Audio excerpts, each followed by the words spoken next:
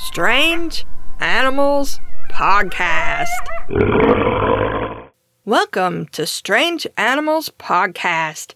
I'm your host, Kate Shaw. This week, we continue Invertebrate August with a topic I almost saved for Monster Month in October. Let's learn about some weird worms. We'll start with a newly discovered worm that's very tiny, and we'll work our way up to larger worms.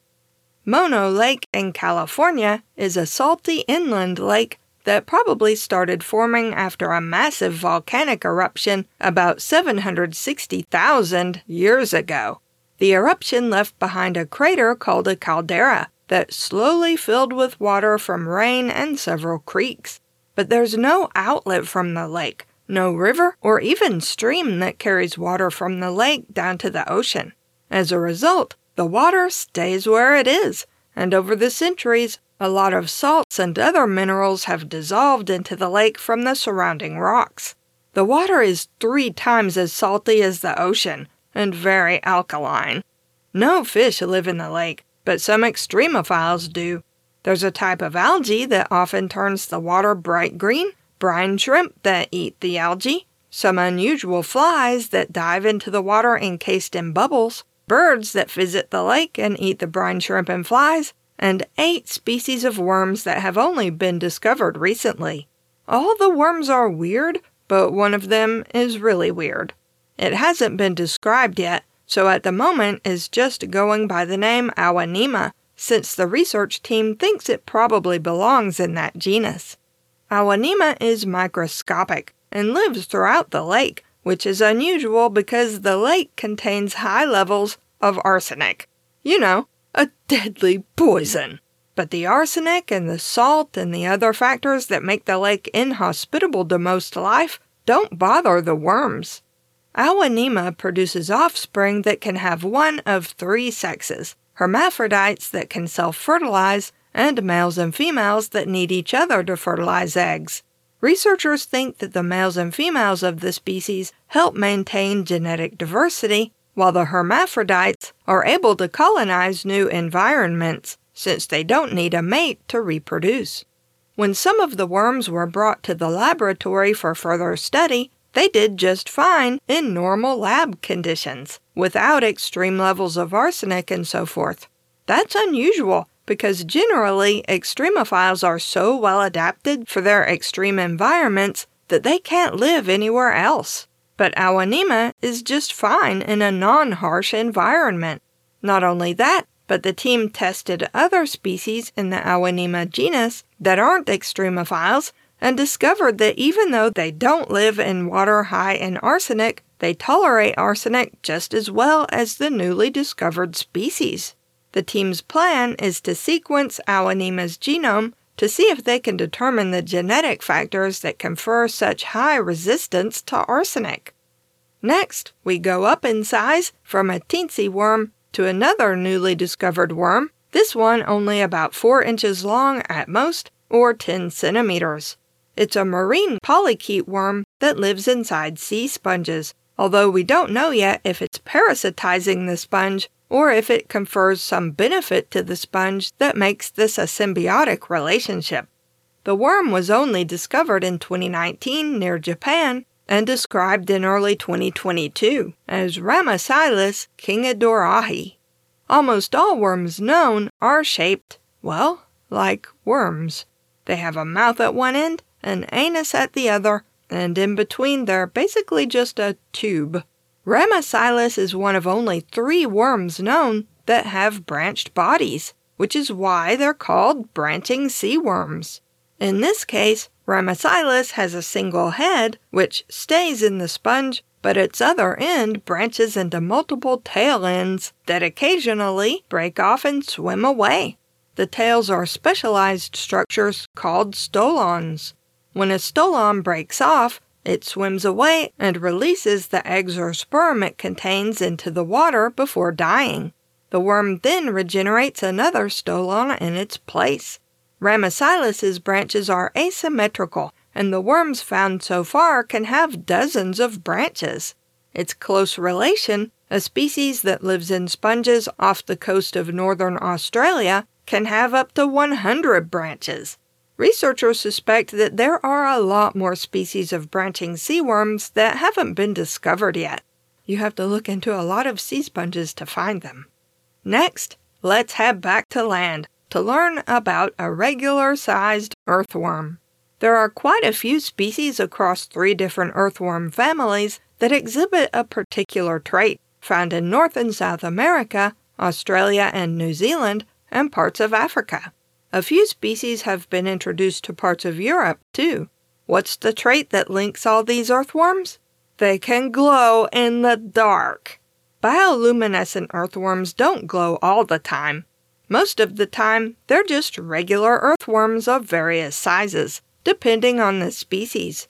But if they feel threatened, they exude a special slime that glows blue or green in the dark, or sometimes yellowish like firefly light.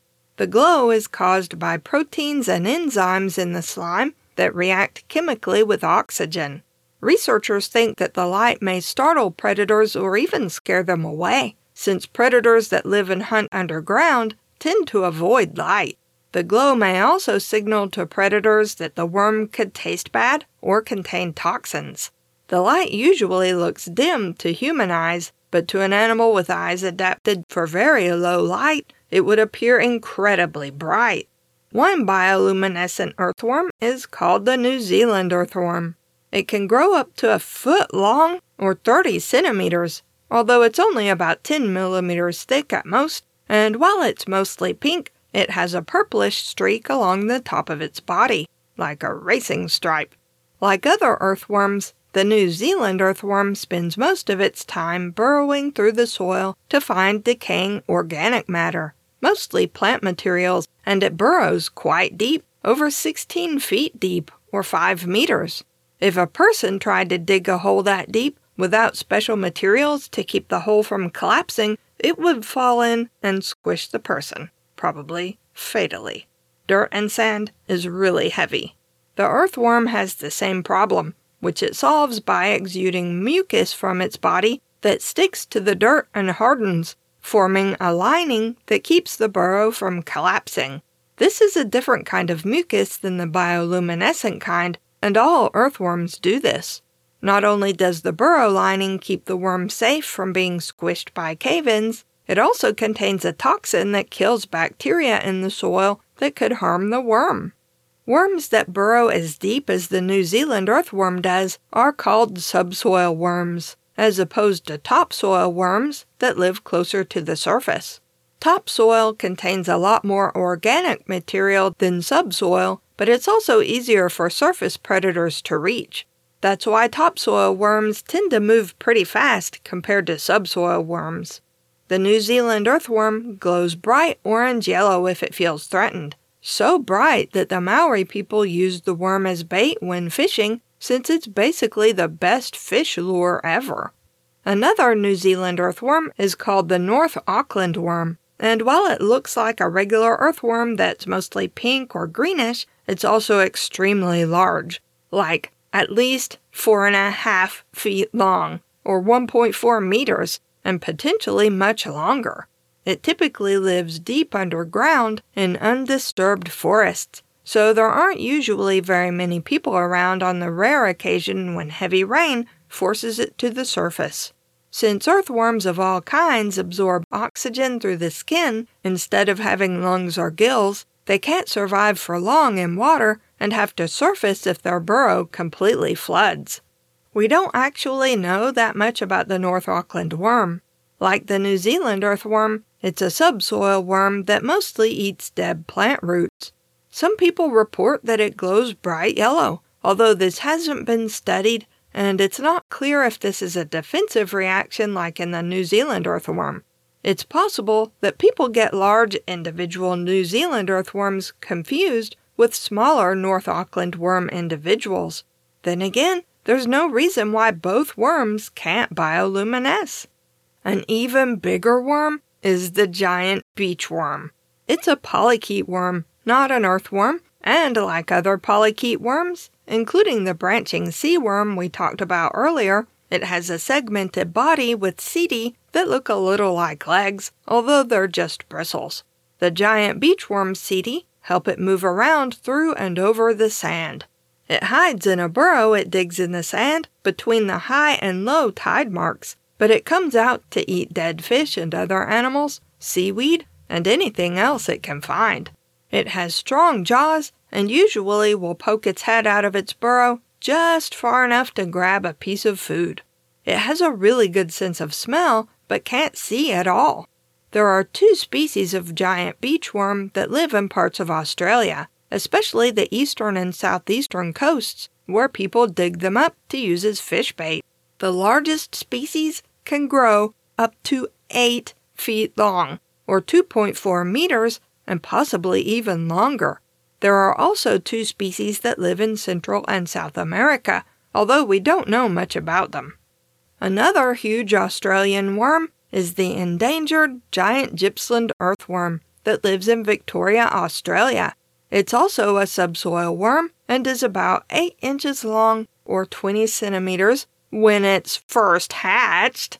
It can grow almost 10 feet long or 3 meters. It's mostly bluish-gray, but you can tell which end is its head because it's darker in color, almost purple.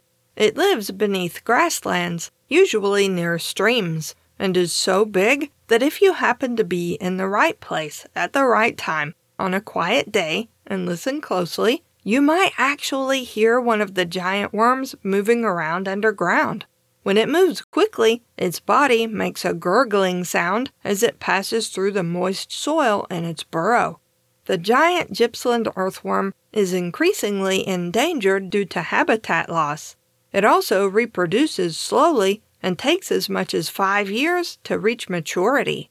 Conservationists are working to protect it and its remaining habitat in Gippsland. The city of Korumburra used to have a giant worm festival, but it doesn't look like it's been held for a while, which is too bad because there aren't enough giant worm festivals in the world. To finish us off, let's learn what the longest worm ever reliably measured is. It was found on a road in South Africa in 1967 and identified as Microchetus rapi, or the African giant earthworm. It's mostly dark greenish-brown in color, and it looks like an earthworm because it is an earthworm, and they all look pretty much alike. On average, this species typically grows around 6 feet long, or 1.8 meters, which is pretty darn big, but this particular individual was 21 feet long, or 6.7 meters. It's listed in the Guinness Book of World Records as the longest worm ever measured.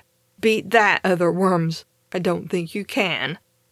You can find Strange Animals Podcast at strangeanimalspodcast.blueberry.net. That's blueberry without any E's. If you have questions, comments, or suggestions for future episodes, email us at strangeanimalspodcast@gmail.com. If you like the podcast and want to help us out, leave us a rating and review on Apple Podcasts or Podchaser, or just tell a friend. We also have a Patreon at patreon.com/strangeanimalspodcast if you'd like to support us for as little as $1 a month and get monthly bonus episodes. Thanks for listening.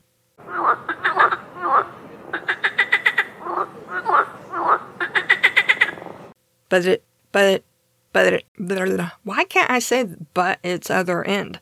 As Ramessilus kingidorahi. The glow is caused by proteins and